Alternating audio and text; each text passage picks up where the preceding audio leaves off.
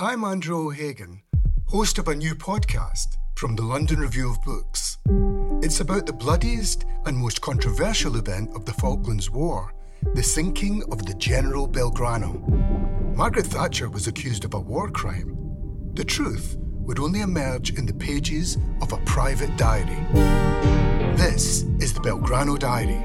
Listen wherever you get your podcasts. Twice.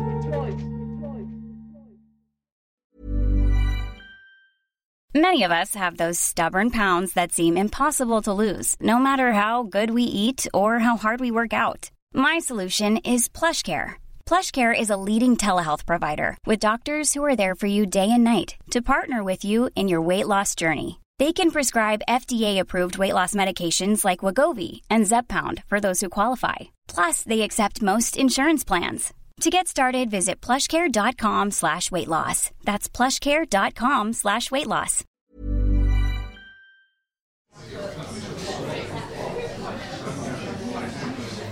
Welcome to the London Review Bookshop. I think tonight that if we're going to get there, we're going to take a fairly roundabout route, because the London Review of Books had a small advert in which they were flagging up this book, among others, and described it as being very strange. So I thought the least I could do was try and live up to that description, and to show how things come in from very odd places at this stage of a life and this stage of a career, an accidental career as a writer, around a fixed geography. The points remain. The geography is always there, at the heart of it, and the influences and the voices that come overwhelm me and have to be adapted and absorbed. And there's a particular feeling about operating in this kind of bookshop, because I looked downstairs and saw this wall of poetry, which is a wonderful kind of insulation. It's the best, it's there. The voices, the people are there, and I want to draw on them. I'm going to start really by placing you in a site. It's Mare Street in Hackney, and it's the original village, and it exists because of a lost river called the Hackney Brook. There was a river that rose on the foothills of Highgate, and has always for me been a kind of underlining or a metaphor that connects up with a passage in Blake's Jerusalem where he talks about coming down through Highgate and following down through Hackney and Stratford to the narrows of the river's side. And this has been like a mantra for me, and I've only recently connected it up with this river. The river was enclosed and culverted and became part of the sewage system in the mid-19th century, but it's still there. And because it's there, you feel it very strongly at the point of the old church, St. Augustine's Church in Mare Street, which is where the river crossed what is now Mare Street, and you see it in the old engravings. Well, this morning, for various reasons, largely because I'm going to do a reading, a performance there with a couple of musicians in a few weeks, I was allowed into this tower, which is all that remains of the original medieval church, which is one of the oldest foundations in a part of Hackney that belonged to the Templars. Suddenly finding yourself on this roof with this 360-degree horizon sort of opened up the book for me, the old book that I'd done, in a three-dimensional sense, looking down on the madness of Tesco's car park, on the buses stashed up along Narrow Way, and beyond that, the Hackney Empire Theatre. The question I've constantly being asked is why there is this subtitle to the book, Hackney, that rose-red empire. Well, the obvious answer in the first place was the theatre itself. It's a symbol of everything that's lost, refound and gained, and what can be done by force of the citizens of a place wanting to hold on to something. The music hall, which had been a place used by Laurel and Hardy, Charlie Chaplin, Mary Lloyd, all the rest of it, stood there at Foursquare on Mare Street, and it went out of favour and fashion and had become a bingo hall until a lot of local people with others gathered together to try and have it re-established as a theatre and music hall again, which happened, and it became rather a strange kind of revived venue. This shimmering strawberry-coloured wall with the words Empire in enormous letters, standing right alongside the Hackney Town Hall, which is constantly being revised and upgraded and had millions poured into it. So that the Empire is there. That was my empire. And also in a secondary sense, the Rose-Red Empire was this place that belonged to a kind of leftist vision of the world. The old Marxist that Bernard Copps talks about in his poem, sitting around their radios trying to catch Radio Moscow, a place of bloody-minded people who were always there, often Jewish people moving out of the ghettos of Whitechapel and settling around Victoria Park. So it was a particular place, a kind of empire that was in a sense lost and overwhelmed by recent developments. That was why I called it that. And standing on the roof of St. Augustine's Tower today, looking down towards the empire, I was also seeing the John Minton cover design for a book by Roland Camberton, who's a kind of vanished Hackney writer who wrote a book called Rain on the Pavements, that I chase after in this book and find out who he was. He was actually a person called Henry Cohen, and what happened to the rest of his life, and all of those kind of things. So being up there is a privilege. It's a special place. It's a place where landscape opens, and it's a place where I began to think what it meant to be a writer who's taken this on. It's a kind of book that had been waiting for me to do for a very long time, and which I'd been picking at since my very first publication in 1970, when I was working as a gardener and a labourer of various sorts in this borough, and self-published in an edition of 100 copies, a little book with a map of Hackney, and all of the stuff that's in this book was there in about 100 pages. So all I've done in over this course of 40 years is just expand and become more elephantine, but it's still the same basic thing. You might as well just get the first book and have done with it. And I thought strangely, standing on this roof, talking to an American musician who's going to play with me at the event we're going to do in St. Augustine's Tower, I suddenly thought back to William Burroughs, partly because William Burroughs had been how I'd finally found Roland Camberton. In one of these strange little books that you could only find in somewhere like this bookshop, there was a reference to Roland Camberton, this Jewish writer of 1951 in Hackney, meeting William Burroughs in the 60s and recording an interview. And I thought this was so extraordinary. This was the cue that led me into finding him. And I thought back to my own visit to William Burroughs in the mid-90s. I went to Lawrence, Kansas, and he was living there in a red kind of clapboard house. And he had been, for me, the kind of almost ultimate figure of a writer. His life was his writing, despite everything else. And he talked at that time about this terrible thing of the moment when he'd, in Mexico City in his youth, he'd played this William Tell game with his wife and had shot her and killed her. And everything in his life, he said to me at this time, had come from that. Although it was the most terrible thing that had happened to him, it was also the kind of moment that the karma of being a writer had come on him. And it was only when he got to Lawrence, Kansas, and he went to a sweat lodge ceremony, suddenly the shaman conjured out of him something like his evil spirit, which took the form of an American military helmet, like the kind of helmet you would wear in Vietnam, but it was winged, and this winged helmet left him.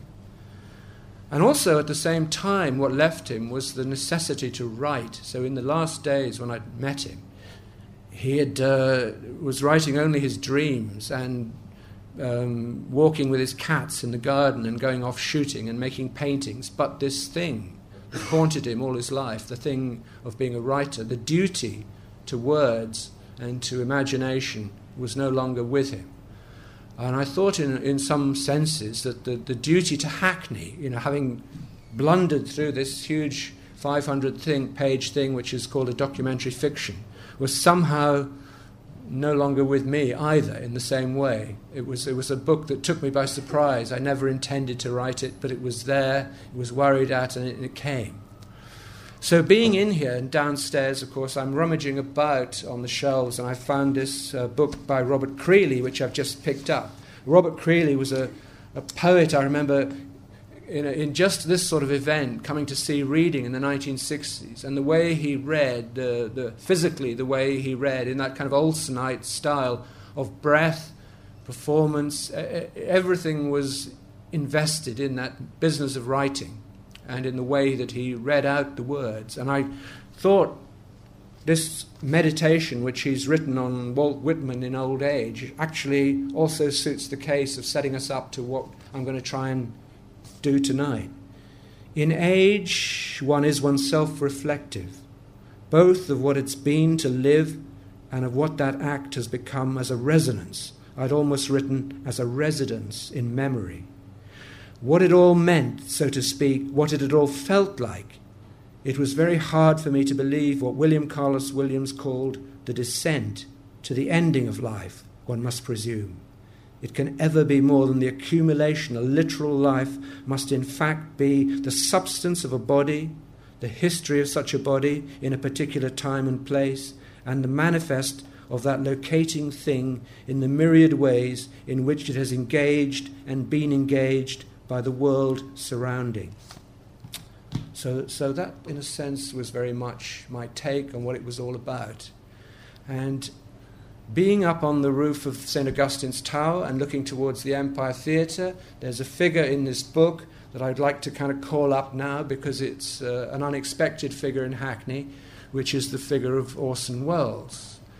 Orson Welles was in that theatre, in this Empire Theatre, in the 1950s, mid-50s, and he was directing a stage version and rehearsing it there of Moby Dick, Melville's Moby Dick, which is a thing that kind of haunts this book in various ways. While he was there, he got some cameras and he got some money out of Wolf Mankiewicz. That's a very odd connection too. Wolf Mankiewicz, Jewish writer of Whitechapel, very successful sort of television writer, who also had a porcelain business on the quiet and had money to invest in Welles trying to make a film of Moby Dick. So he's got these cameras. But the people in the play, like Kenneth Williams, Patrick McGoohan, these are not easy people, and the whole thing becomes kind of disastrous. And at one point, Welles walks out of the door. I should imagine he's had enough, and he walks out of the back door of the Hackney Empire Theatre, and right behind are the almshouses, the Spurstow almshouses, presented to Hackney in perpetuity in the 1660s, and there are 6 old ladies out there, and he interviews them and for this film, which is an amazing thing to see. And I think I'll start just by reading a little bit about that, because not only do we have Orson Welles, who's unlikely and therefore part of this project of strangeness that I'm stuck with tonight, but also because it starts in a bookshop. Before we get to Hackney, there's some material that Welles shoots in Paris. Welles drops in on a left-bank bookshop where lettrists recite concrete poems. By shooting on the spin and avoiding scripts and letting it happen from a moving car, Orson steals a march on all the coming trends. Situationism, film as essay, the cult of Moby Dick. That's what he was doing in the Empire Theatre. He was rehearsing a play from Melville's masterwork. He was plotting to turn it into a film. It never happened. He did deliver the Jonah sermon as Father Maple in the John Huston respectful and bleached-out version of The Hunting of the White Whale. A single take, that was the myth. After climbing a rope ladder to the whaler's pulpit, Welles rewrote the script. He improved on Ray Bradbury. He improved on Melville, or so he said. The actor-director emerges from the stage door at the rear of the Hackney Empire. He has invited Joan Plowright, Laurence Olivier's third wife, to play Pip, the cabin boy on the Pequod.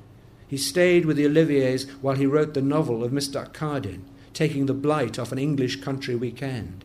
There'd been a brief liaison with Vivian Leigh in New York, where Welles played Lear for the youthful Peter Brook. Now Patrick McGoohan did Starbuck, and Kenneth Williams was in the cast, whinnying about the lack of professionalism and the fat American director's filthy tribe of sycophantic bastards. Taking a breather from this nest of viperous egos, Welles steps out into Hackney light, which is to say, old stone, anxious about demolition, bollocking afternoon drinkers, incapable of counting their own fingers, late history starting to scratch and yawn. A small flock of greying women, prepped and permed, are waiting at the entrance of the Spurstow Almshouses, a charitable foundation which will very soon disappear in a council-sponsored cloud of dust. The building has been in place since 1666, and time is up. the refuge for 6 poor widows of good life and conversation, was originally funded by William Spurstow, a clergyman name-checked by Samuel Pepys for delivering a very tedious sermon. The almshouses were rebuilt in 1819. The brief report by Orson Welles opens with a general view of the Hackney Empire and its ladies-for-hire signage. Sonorously, the director invokes the music hall tradition of Dan Leno and Mary Lloyd.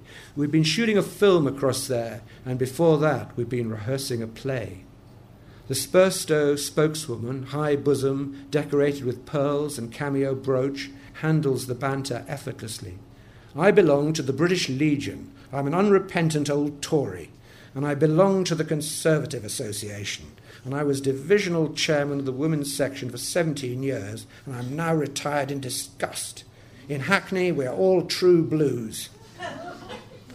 A privet hedge divides the almshouses from the stage door, and a few locals have massed on a terrace at the end of Sylvester Path.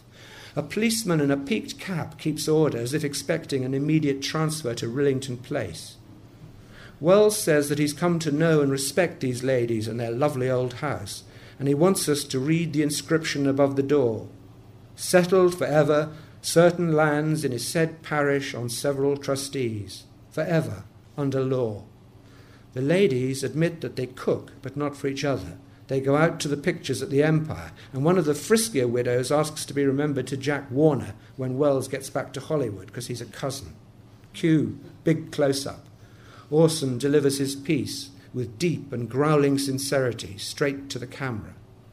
All too often there's another sort of loss involved, a loss of dignity and a loss of the sense of individuality, and that's why I think British people should be so proud of the institutions such as this almshouse we've been visiting with the 6 poor widows of Hackney who are maintaining their individuality with a vengeance. Well, the second question, after being asked why I used the subtitle Hackney, That Rose-Red Empire, is why I used the subtitle, which was a confidential report. And this, again, has a kind of double meaning. One meaning, obviously, is this sort of notion of a slight detective story digging into the many conspiracies and mysteries of this borough that have been there for so long. And secondly, and more significantly, the subtitle of the film Orson Welles was making at this time, Mr. Akkadin, which I referred to there, and which he also wrote a novel of, was a confidential report. And this is an extremely strange film. I mean, it's like a kind of suicide note as a director. It's a weird home movie in which the central figure, played by Wells, like a parody or a sort of straight-to-video version of Citizen Kane, is this monster who hires people to investigate his own past. He sends this guy out round Europe. And as the witnesses to his own story tell their tale, they're bumped off.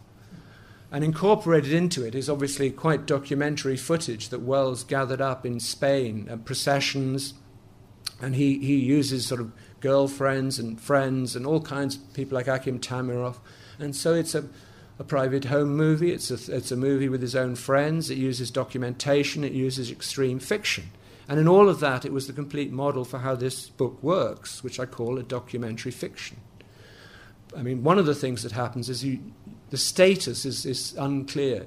Are these real interviews or not? You know, most of them certainly are. But sometimes people told me stories that they didn't want to appear under their own names, and so I've invented characters and so on and so on. The architectural magazine Blueprint contacted me. The editor said, I've read your piece in this book about the architect Anya Gree, who's got these wonderful notions about what architecture really needs is not to build, but to just imagine buildings, and not to intervene in the landscape, but to kind of create this conceptual reality. I think this is very fascinating.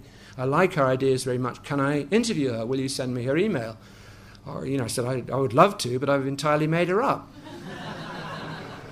And he said, that's very strange, because I met her at a party last week. So where do we go? The lawyers, of course, looked very intently at all this, and the Hamish Hamiltons were deeply nervous, and the main lawyer came back to me with sort of 7 points. 6 of them were about entirely fictional characters, and the 7th was also a fictional character called Cherie Blair. And they were said, well, you can have whatever you like, we'll give way on it, but you cannot have Cherie Blair. If you mention her name, it's death. Because the whole notion of this sort of political control of language and what can be said and what can't be said is there. And I had this story in the book about Cherie Blair in the legal centre in Mare Street, where she's representing a couple of rather dodgy characters, and she steams into the police station to complain about the way they're being treated. And while this is going on, the phone rings, and it's her own house has been burgled by these 2 people. And when she goes back, she's absolutely deranged with rage and tries to headbutt them. So this was my totally fantastic story. So they said, well, there's no way you can have that, Anyway, the Daily Mail got kind of wind of this particular story and put it in the gossip column. And sure enough, this week, within seconds of this, there was a kind of fiery missile, from Cherie Blair. They didn't have Alistair Campbell anymore, but it was the equivalent, saying this is absolutely outrageous. She's never had anything to do with criminal law in Hackney, never been blah, blah, blah, blah. And the Mail got on to me extremely nervously and said, what on earth, you invented this appalling story. I said, well, actually, it comes out of a book. And they said, oh, really, really? Who wrote it? I said, Cherie Blair's father. There's a book called What's Left, and I read out the whole thing, and it's an exact account of this, which is slightly more colourful than my version, because it starts out... The Blairs had been burgled so often that they were now sleeping on the floor because the bed had been nicked. And then the story that I told is exactly told word for word with her finishing up Incandescent. So that was okay.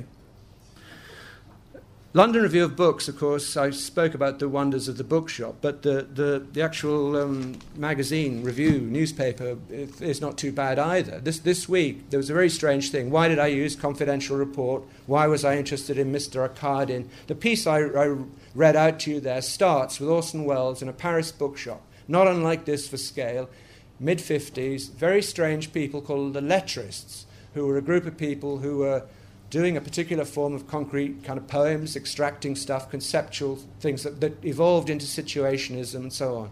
Psychogeography. The most famous figure in this, a guy called Guy Debord. A book of his is being reviewed here by Hal Foster in this eminent publication. And the final paragraph, reading it this week, quite extraordinary. The fatalism is voiced most vividly in a scene from the movie Mr. Arkadin, 1955, which Debord would use to conclude his own film version of The Society of the Spectacle, 1973. Played by Orson Welles, the lordly Arkadin tells his guests at a ball in his castle the parable of the scorpion who asks a frog to carry him across a river. Why should I risk it, the frog replies, you'll sting me. The scorpion responds that all logic would prevent such an outcome, for then he too would perish with his partner. Convinced, the frog agrees to assist the scorpion. Midway across, he feels a deadly sting. Arkadin takes over. Logic? Cries the dying frog as he started pulling the scorpion down with him. Where is the logic in this? I know, said the scorpion, but I can't help it. It's my character. Let's drink to character, Arkadin cries, while on the screen, Guy Debord shows us found footage of a doomed cavalry charge. In these letters, Debord is sometimes the scorpion and sometimes the frog, and always the cavalry charge, which keys up the next little piece I'd like to read very nicely, the notion of the cavalry charge. If you revolve a little to the east from the view from St. Augustine's Tower of the Hackney Empire and the classic view down Mare Street painted by John Minton, you see the car park of Tesco's. Now this is rather a wonderful sight. It's an epic car park. And it marks actually the border along Morning Lane of what was the Hackney Brook. The Hackney Brook flowed along there, and what was Tesco's car park was once a series of watercress beds. It is a kind of part of the magic of Hackney that ridge of Homerton was where all the grand houses were, with their orchards and their fruit, and where Pepys and Evelyn both write about going there and seeing this absolutely Arcadian prospect. And Tesco itself, interestingly, started. The first Tesco shop was in Wells Street, just a little further down. And now the market that grew up around there, the street market where it all started, where the whole business started of piling them high and selling them cheap, is itself threatened and is on the point of disappearance. But the Tesco on Morning Lane with this massive car park still survives and is something quite remarkable. According to Anna, Tesco's car park between Mare Street and Morning Lane was the most aggressive and agitated site in the whole of Hackney, and there were plenty to choose from. It was a game reserve for which you had to be very game, right up to speed and cranked and combat-hardened and ready to beat off the professional beggars, the coin prospectors, the thieves, the peddlers of contraband DVDs, the confused human relics, the unhoused madfolk, the rough sleepers, the shopping trolley chauffeurs who demand the right to reclaim the pound you paid as security. They were lined up along the walls under the overhang of the roof. They were part of the action, so that by carrying your bags, pushing your trolley, guiding your car, they achieved status. They were honorary consumers.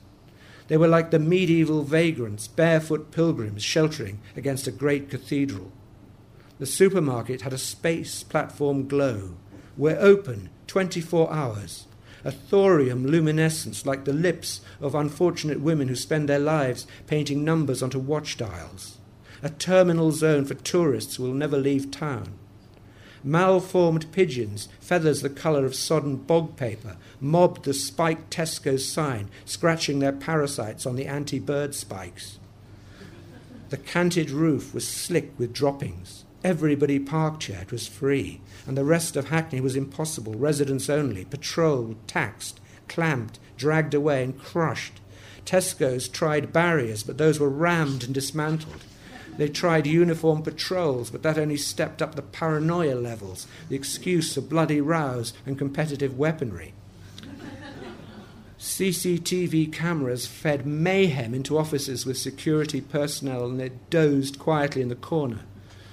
The poet Ed Dawn had absolutely the right word for this hectic energy field, a swarm.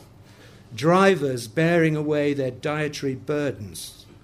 The crunch of metal, the shivering of glass, alarms trill as disputed parking bays, doors slam, voices rise, dealers swarm and scatter, the excluded, an oasis, a bright place in the Hackney night of blind walkers who decorate privet hedges with cans of Foster's and Red Bull.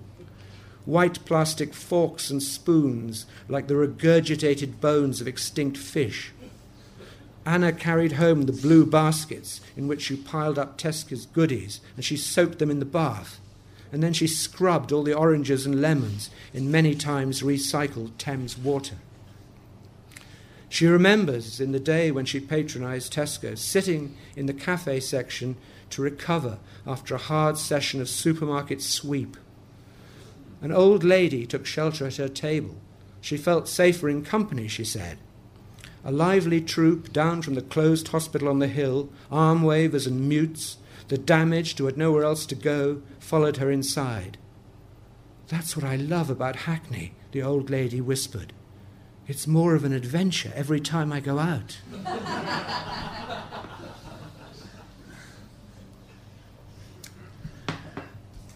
All of these kind of human elements, all of the excitement and drama of the swarming mass is what gives this place its special and particular quality. But also standing on the roof, there are two ways of looking. One way would throw up Dalston Lane, which is something that's there and not there. Just because you see it means, I'm afraid, that it has gone. It was a series of burnt-out Georgian shells, an amazing theatre space, which was a Victorian circus and a music hall, a theatre, which by the 1920s had become the most up-to-date, most electric cinema in London, with a lovely awning that came out over the street. Heartbreaking photographs of this period when Dalston Lane had a really civic quality to it, because the relation of the theatre, the cinema, to the station itself, which was there, was intimate and brought people in a nice way. It was a destination in the current parlance. And yet the street was full of all kinds of different shops and cafes, environments, and the pavements were wide, and it was a manageable space within a city. It was a real centre. Well, all of that gradually has been picked away in different ways. It was as late as 1985 that the railway connection to Broadgate was removed by Liverpool Street Station, because it was said there was no great demand for it. But of course the real reason was of the Broadgate development was required, where you're going to create this pastiche New York with its ice rinks and so on. So the station went, this wonderful station with 7 platforms, beautiful features, really functional. And then, of course, now with the whole kind of Olympic tsunami approaching, it's required to come back again. So the thing that was lost is being restored at enormous cost. And on this great slab, you have to put up a 20-story building to justify paying for it. Well, unfortunately, Barratt's, who are doing this 20-story monolith, have just declared a loss of 250 million. So they actually can't pay for it. And so you are actually now having a double debt, and lots of the buildings along this stretch, which we can see from the roof, have been firebombed. If people put in for conservation orders or whatever, they had mysterious fires. These kind of strange Russian tactics have hit this lane, which has disappeared. So that's a kind of disappearance and an erasure that's very painful. But beyond it, on the horizon, is this other zone of enclosure, this whole Olympic Park. What that means is still debatable. It's up in the air, but it's deeply interesting. And by thinking about it is enough to get me banned from Hackney Libraries. So, in a sense, that was a kind of a win, because now this is a much more elegant and interesting space in which to speak. Although I do feel the loss, because I think it's important to be on your own doorstep and to talk to people interested in local history and writing, and it's something that I would like to have done, but I can't, so that's gone. But the exploring of the enclosed lands is interesting, because in the same sense that the politicians want to control language and control inputs into paper, there is this sense of the imagery being controlled, that we're given this computer-generated version, and we're not allowed to take documentary evidence. If you go around on a bus tour, you're not allowed to take a photograph. If you wander at the site, you are not allowed to take a photograph. So it's only the version that is a kind of future fantastic is all that's there.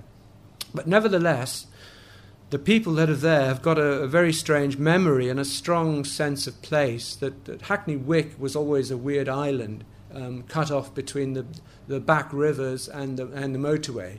A place of warehouses, but also a place, strangely enough, of the second industrial revolution. The whole thing of plastics, electronics, all kinds of post-war industries grew up there. Dirty, dangerous very often, but a place of real invention and energy, because it was liminal land, it was edge land, it was off the map. And I worked there in Stratford in the container loading yards for a year or so, which was really interesting, but that's another story. And I felt when the enclosure happened, it was like the poet John Clare when he writes about the agricultural enclosures, that there is this moment of not knowing yourself because you don't know landscape, that you walk beyond your knowledge, that suddenly the things that are there no longer recognize you because you haven't got the same intimacy with them. And if they don't know you, if you don't recognize the things that are there, then who are you? You lose your own identity, and there is a kind of amnesia.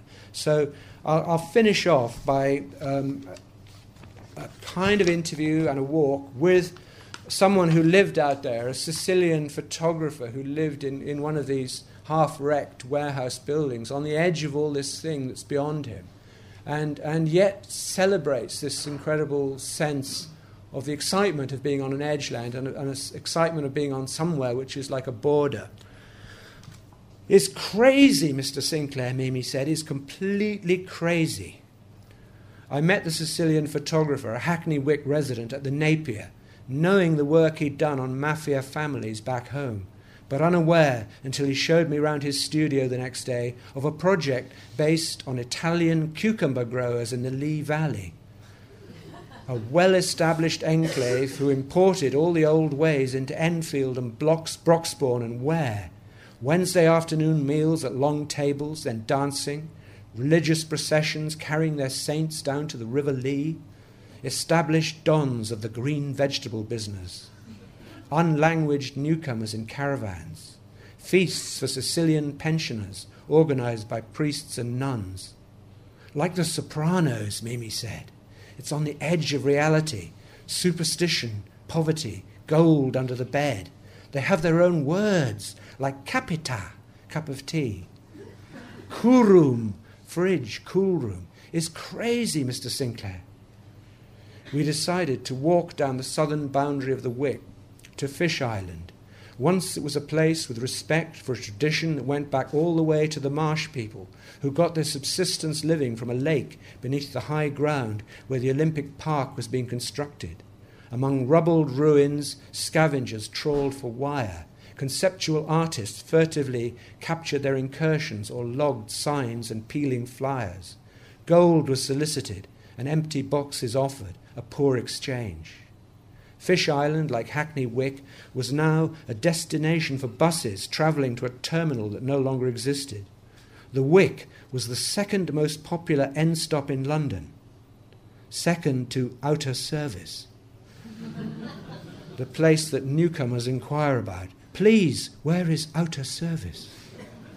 The most often a bus boasts of going somewhere, the greater your risk of stepping into an unmapped nothing, into whiteout, into erasure, a blue fence, enclosing wild orchards, allotments, fish-curing sheds, travellers' camps, liminal communities of students, libertarians, narrowboat people, guerrilla muralists, dog walkers, twitchers, herons, kingfishers of the marshes, all to be dressed with concrete, money laundered with virtual reality stadia, and then returned at an incalculable cost to the recently bereaved, as a thing as it always was. You can have it back, a people's park. Mimi spoke of his life in this part of London.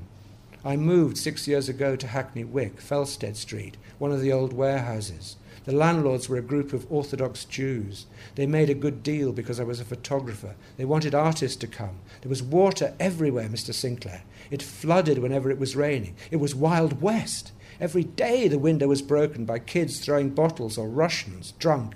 Below my building was a Russian cash and carry. They threw Russian bottles of beer. I thought, this is interesting. Multicultural. Every week at least, a car exploding, cars stolen for joyriding, Russians, gypsies, black kids, white kids. I called the police, I don't know how many times, they never came. Always cars, explosions. It became famous. While I was having parties, dinner parties, the people eating, blam! It was like Beirut. It was a great thing to talk about. It was very exciting. 4:30, 5:30 in the early morning, there was illegal rubbish dumping. There were vans. They were coming and dumping mountains of waste. Not 1, 6, 8. You know when a car has to slow down for a police check? This is Hackney Wick, exactly. It's a war zone. Scary but beautiful. I was privileged to be in the front line. It was an island, Mr. Sinclair. It's like Sicily. Hackney Wick is the door to London. It's visible and invisible. There's a cafe just beyond the building, a low cafe, sausage and egg, old working food, probably good. All the lorry drivers are stopping here. I thought in ancient times there were coaches with horses stopping at a pub in Highgate. Here is exactly the same. Lorry drivers arriving from every part of Britain. Incredible. And then the market, the Hackney Stadium market, the idea of a Sunday fair. You have everybody selling everything. Desperate people selling to desperate people. The poor trying to make money. It worked perfectly. Everybody needs something. It's sad to think that Hackney Wick will change without any grounds for change. There's no reason, Mr. Sinclair. So many social problems in Hackney. You cannot tackle them by imposing new rich people, city people, new things from above. I've talked to people in Hackney Wick, the very local people, and they have an immediate response. Oh yes, it will change for the better. In a few years, the same people will tell me it's not better. Somebody else will live where they live now, in their houses. They will be gone. They will be lost in Essex, and they will never come back. The bus. That was the talismanic photograph in colour in the newspapers. Not Mimi Malika. Before Mimi began his project of restitution and recovery, the crumpled wreckage of the bombed bus with its visible destination window, Hackney Wick, which stood not just for the destruction of an everyday vessel for transporting preoccupied Londoners, but for the sentence of death passed on a redundant strip of land. Those 2 days in July 2005 connected the two events indissolubly, the hysterical celebrations of the Great Olympic Deal and the response of disenfranchised fundamentalism. Dancing in the studios, weeping in the streets, laurel wreaths for the victors and carpets of cellophane flowers, portraits of the missing pasted to fences around building site stations. It was a time of fugues and forgetfulness, post-traumatic wanderings from the epicentre of the blast. The driver of the bus, so it was rumoured, walked through the rest of the day out to the western suburbs before he recovered himself. In Hackney, a couple of years later, the skeleton of a woman called Shirley Slade was found in a ditch near the motorway at Temple Mills Lane in Hackney Wick. She had been with her husband going for breakfast to a cafe on Kingsland Road when she disappeared. He was a little ahead of her on the broad and busy pavement. He turned round and she was gone. The coroner's verdict was that she'd succumbed to hypothermia, becoming more and more confused and disorientated as a result of the cold. Mrs. Slade grew up in Dalston. It was not clear how or why she'd walked 3 or 4 miles across the borough to the Edgeland ditch where her remains were discovered, stripped of flesh, white bones in mud, exposed by surveyors of the development site. A passenger known as M on the bus ahead of the fated 30 said that he lost all sense of time and place and identity. He tramped in a daze to Shepherd's Bush. I think the 30 bus should have been renumbered, he said, without anybody knowing. Every time I notice one of those buses, it's a painful reminder. I wish I'd been physically injured that day, because at least people would have been able to see that something was wrong. But that is Hackney Wick. When you see it, it isn't there. And when it's gone, the ghosts of buildings and people and animals begin to recite their stories. It seems that when you write about Hackney, it's the most concrete thing in your life. It is that fixed geography, it's that the gravity of the place that holds you. And yet it's also almost like the Arthur Machen's Babylon-on-Thames. It's this imaginary zone which doesn't quite exist. And it is this sort of liminal space. You are between spaces. Do you think that's almost the attraction of Hackney for you? That's what allows you to write? You know, the fact that it's a wonderfully devastating gravity of place, and at the same time, this wonderfully non-existent place, this Babylon-on-Thames. Yeah, I think that's really beautifully put, and that's really true. It started out, I said, my very first book in 1970 was the excitement of being in this sort of unknown landscape and feeling enormously attracted to elements of it, partly because it was so run down. It was just like a post-war city, partly because of these parks and spaces and the nature of it. So I was drawn to it from the start, but I never felt really I could write about it. The places I wanted to write about were a little further away. They were not on my own doorstep. There was the whole business of Whitechapel and the Gothic imagination. The river, obviously, enormously attractive as a place to investigate. And Hackney was accumulating and worrying away all this time. And I think you've got it absolutely on the button that it didn't work for me. I knew the kind of negatives, the gravity of this, the enormous conspiracy of facts and histories that had to be dealt with. But it needed something else. And I think that other thing is exactly what you say with Arthur Machen. It's this notion that went back right through De Quincey of a northwest passage, in a sense that there is a kind of miraculous path that could be taken out of this landscape into another kind of reality or into a different kind of register of imagination. And that if you kept circling, then eventually you possibly get into this other form of place and this other form of writing.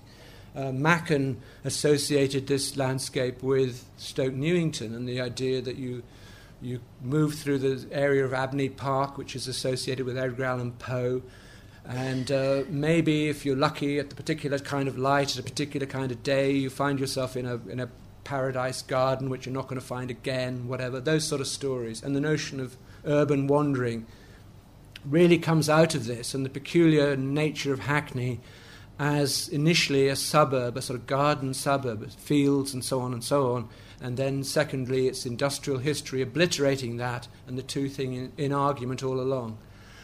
The strange thing is that our house is actually, although it's a thing of a speculative builder called Rhodes, William Rhodes, who had farms, and it was Cecil Rhodes was a relation of this Rhodes, develops this just to make money. He gets land from London Fields and he builds. Before that, this is absolutely farmland.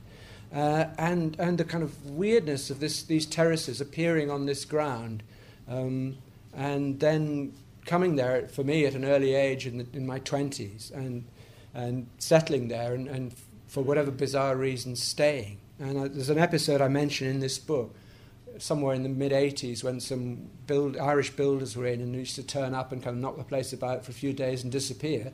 At one point they uncover this weird brick-arched sort of subterranean space, which I was very intrigued by, but they said, for God's sake, let's fill it in quickly before the council get onto it. And So I was in the middle of the book and so on and so on, and I said, you go ahead. Well, now I'm really haunted by the fact I know what's underneath there, I can't get at it. And recently I've been reading and discovering that what Rhodes got permission to do was to set up brick kilns. So I think in all probability this is a trace of one of the brick kilns that became the first thing on these market gardens and farms, and therefore the nature of the place forms from that. Because it's very easy just to disappear into the computer-generated thinness of the version of the moment. And I think if you allow that what you've spoken about, the gravity and the dream to play together in that tension, there's an area to work in. The Mole Man of Mortimer Road, do you think he's a particularly Hackney phenomenon? Yes, I do indeed. I think he was a sort of great Hackney myth who became. It was nice that he was there and nobody quite knew about him. I remember very well when my son was growing up, he and all his mates just really obsessed by this myth of a mole man, because occasionally you'd get one of those great headlines in the Hackney Gazette, mole man burrows another mile under Hackney. And they kind of actually, I think they imagined initially when they were very young, a kind of actual, physically, some kind of mole person who was part Wind in the Willows, part kind of science fiction, who was burrowing underneath the whole place. And then, of course, the whole business of this new concentration on Hackney through development and so on, it means that these eccentrics who were there on the fringe of things are exposed, and they have to justify themselves.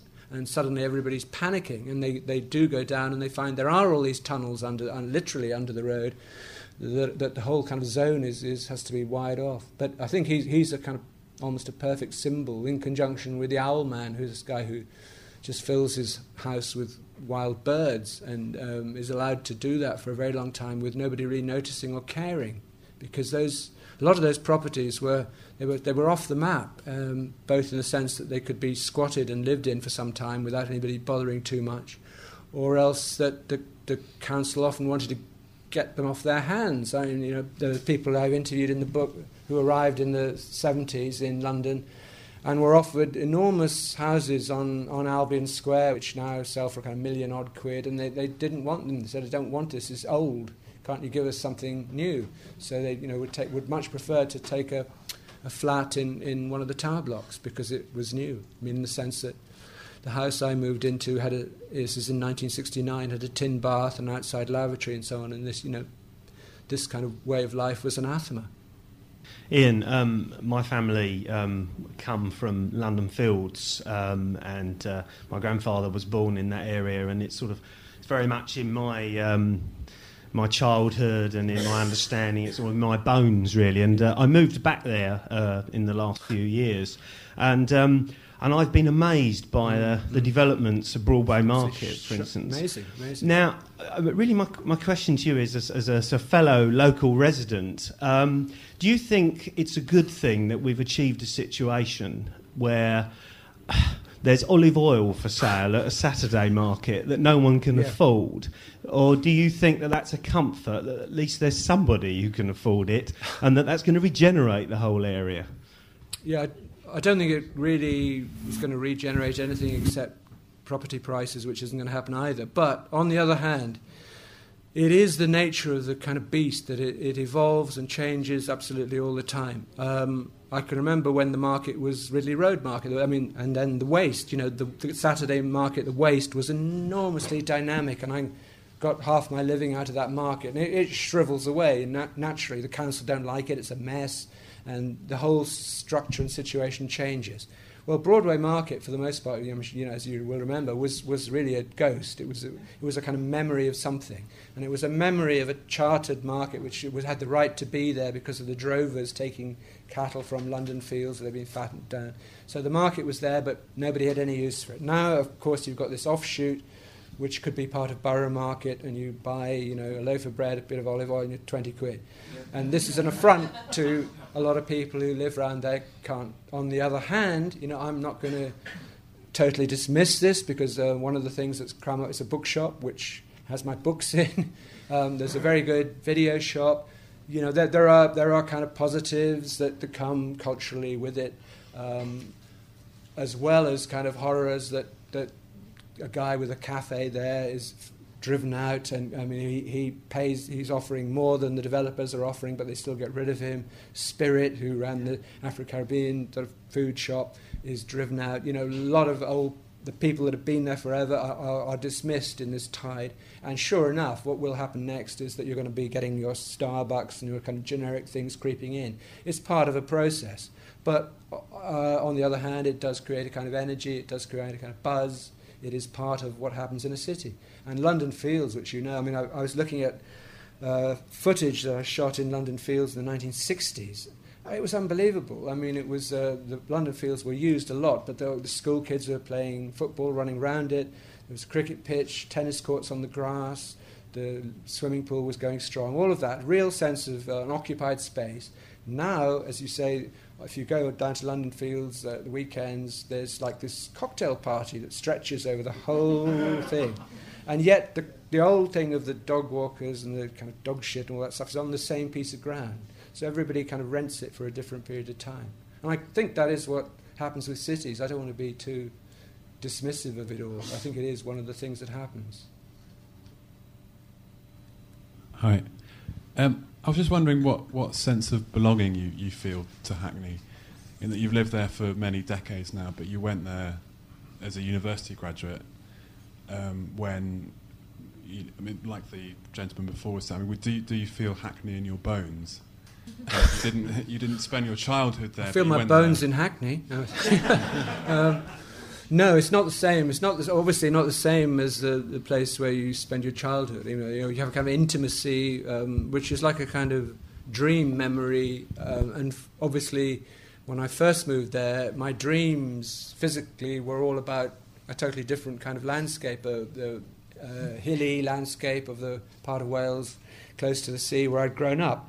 And Hackney was a totally strange landscape. But over a long period of time and things happening like children being born in this house that I'm living in, many experiences over years, there is a kind of deep sense towards it now, but it's not the same sense as a place that I would have had a physical connection with from growing up as a child. So I can write about it in a way that I don't think I could ever. I've tried one book trying to write about Wales, and it didn't kind of really work for various reasons. Whereas this is far enough away, but there's still enough emotional attachment to have this sort of ambiguous relation to it. And what I mostly got from doing this is a kind of sense of stupidity, that I'd been there, but I'd missed all the kind of key moves, and how had I not seen this? Like everybody I pretty well interviewed in the terms of the book, all knew Astrid Prohl, who was this Baader Meinhof figure who was on the run and got a job as a gardener in London Fields, and was, so everybody I interviewed had been part of this story. I thought, how did I miss that? And the same with so many things that you realise all this is going on around you, but you're involved with getting a living and doing the daily grind and being in a place and noticing and not noticing. So it's been a very good experience to actually concentrate physically on this one place over a period of 3 years or so. And I feel more emotionally involved with it now, having done it, which I, instead of sort of writing it off, I feel closer to it and more engaged with local politics in a way that I wouldn't have done before. Firstly, something of interest. Do you recognise me? Because I am literally a few doors away from you. Oh, God. And I think it's extraordinary. I don't know if this is, just because it's Hackney, but I have lived there for 21 years. Right. Not very much, less than you. No. I have your book already, and I've only dabbled so far because it's not a sort of bus-friendly book. And I've only just, browsed. And I would like to add and take issue and agree and discuss lots of things, even a little bit of dabbling I've done. But I just thought tonight, I just wanted to add something because you mentioned Sherry Blair, little anecdote. Right. Which, I don't know, maybe you know it, but I have... There's supposed to be questions. Oh! Well, no, I'd love to hear it. Well, only that. I have a very good friend who because I find it difficult to find... When I was doing the book, I kept asking people for anecdotes and... You should have come to me, darling. But this is like volume 2 is already more interesting than this volume. Yes, I'm sure you will provoke a lot of questions by that book because it has so many levels, I think. But one of the... I have a friend who It's not a history, it's a kind of myth. Absolutely, Yeah. yes, absolutely. I have a friend who was a close neighbour of the Blairs. And Tony came back one evening from very late in a taxi, and he rang on my neighbour's door and said, "Have you got some cash for them to pay the taxi?" And she said, "Well, yes, I suppose so, but what about Cherie?" And he said, "I'd rather not wake her." Anyway, I thought it was amusing. But yes, I would love to get... Well, I could have used that, yes. Indeed you could, and made a lot or none of it, but there you go. This is a question actually about the process of writing the book. I was thinking about your London Orbital and the way that creates for you an automatic structure. Yeah. What's it like trying to write about something as sort of chaotic as Hackney?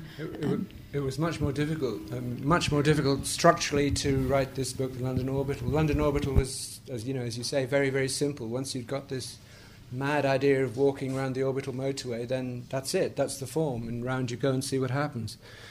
The first chapter of this book was not the first chapter. I kind of kept starting and realising that none of these starts were the start, and it was only when I suddenly felt this episode on London Fields, and I'd been walking back from London Fields, which I do all the time, and someone bashed an egg on my head. I thought, this is a really telling moment, and I'll start with this. So, and then kind of once that had happened and fallen into place, then the thing structured. And the only way to organise it was geographically, really, because time was floating in and out and backwards and forwards, and some of the voices demanded their own space in particular ways.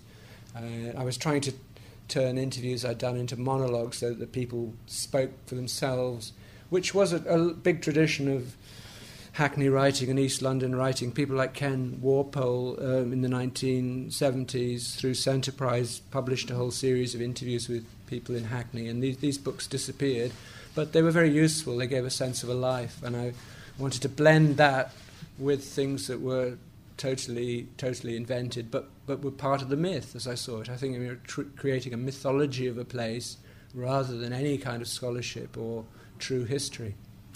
But it was structurally difficult and unusually, because even though people wouldn't see this, most of the books, I think almost every book I've done up to this point, I would create a big chart before I started writing with coloured squares, and could see how things were moving about, and all very, very detailed, and notes and things for each section. So it was quite cannily done, even though it seemed to be flowing randomly. It wasn't. But this one, I just literally flowed like the Hackney Brook. I just started and carried on, and never kind of structured it in any way other than knowing it was in these kind of sections and these geographies. And so it kind of wrote me, really, and then it had a point to stop, because I felt when that enclosure was happening and this blue fence was appearing, that was the end of this version, and there was another story to be told much further down the line of what's happening there, and a notion of grand projects of all sorts that have been going on in this period of time and what they mean. And so that's where I'm going next.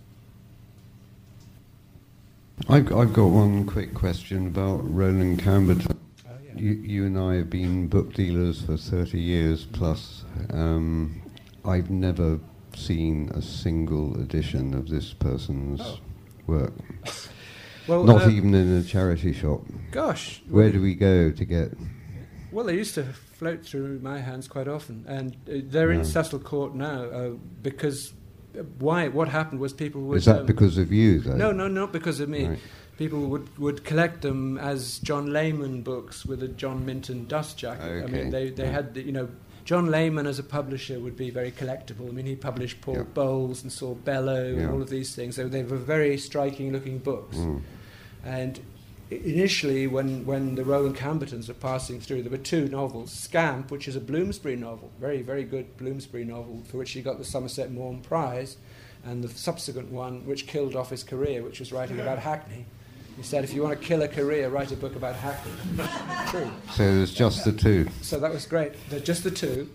There's a third book which has never been published or even found, which is a kind of on the road, which he takes off for an enormous journey around Britain, hitchhiking, and crosses Europe to Jerusalem. But the book was written and nobody would touch it. It vanished.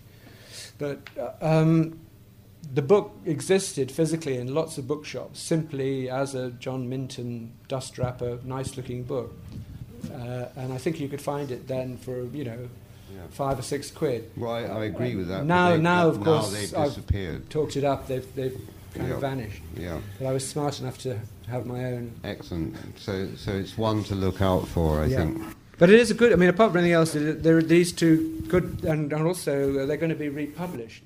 Scamp, in particular, which is more pertinent to this territory, is he lives literally right here around the corner. You went to John King, didn't you? And they, yes. They said they weren't going to publish it. No, I mean, John King is kind of it. thinking about it, but there's a publisher in Nottingham who's actually going to do Scamp.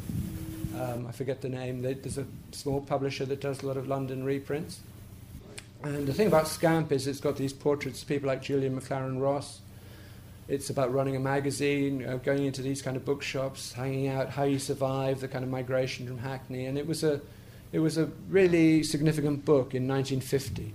And Somerset Maugham goes to give him the prize and says how much more he likes him than Kingsley Amis. And this is a kind of pivotal point where English culture changes because nobody else agrees with him. And so you go into the novel of sort of class and satire and university. And this other kind of urban writing disappears for many years, apart from particular kinds of book dealers like you and me who chased it up. Amazing, Hang on. Tell you about meeting Ginsberg. About meeting Ginsberg, Yeah, well, strangely, again, because of the bookshop, and I was down in the basement here, and there's Ginsberg's letters are in there, which is a picture of him and Gary Snyder on the cover of it. And I looked at the letter that he wrote to Gary Snyder in 1967 in July, and he mentions the filming that was going on, the Dialectics of Liberation Congress in Camden Town, where I filmed Ginsberg because I was living then in a kind of single room further up the hill, and I knew this thing was going on, and he was going to be there, and I was trying to get a start in documentary films, and I suggested to the German television in Cologne this would be a great thing to film. And they said, go ahead. I was completely shocked, and then he kind of dropped dead. So, because I'd written this script, William Burroughs walks into the room, Allen Ginsberg, and they said, okay, go, do it. So I suddenly had to go and find all these people. So I went to Indica Bookshop, which was down here, run by Barry Miles, and I found out where Ginsberg was, which was a terrific house on near Regent's Park, owned by a woman called Panna Grady, and he had the summer house. And I just knocked on the doorbell and said, excuse me, Mr. Ginsberg, we kind of quite like to film you. Would that be okay? He said, yeah, cool, come tomorrow. So that was how I met him, and he let us sort of hang around with him for a week or so and film. And then he stopped suddenly and went off to Wales, and he wrote Wales: A Visitation. He stayed with Tom Mashler and took LSD and wrote this kind of visionary Plantoni Abbey poem book. And then he came back because we'd messed up the first bit of filming, and it was all black, and he agreed to do it again. It was amazingly generous, and the film was shown on German TV, and bits of it were sampled and shown on BBC too. So that was how I came across him. Yeah.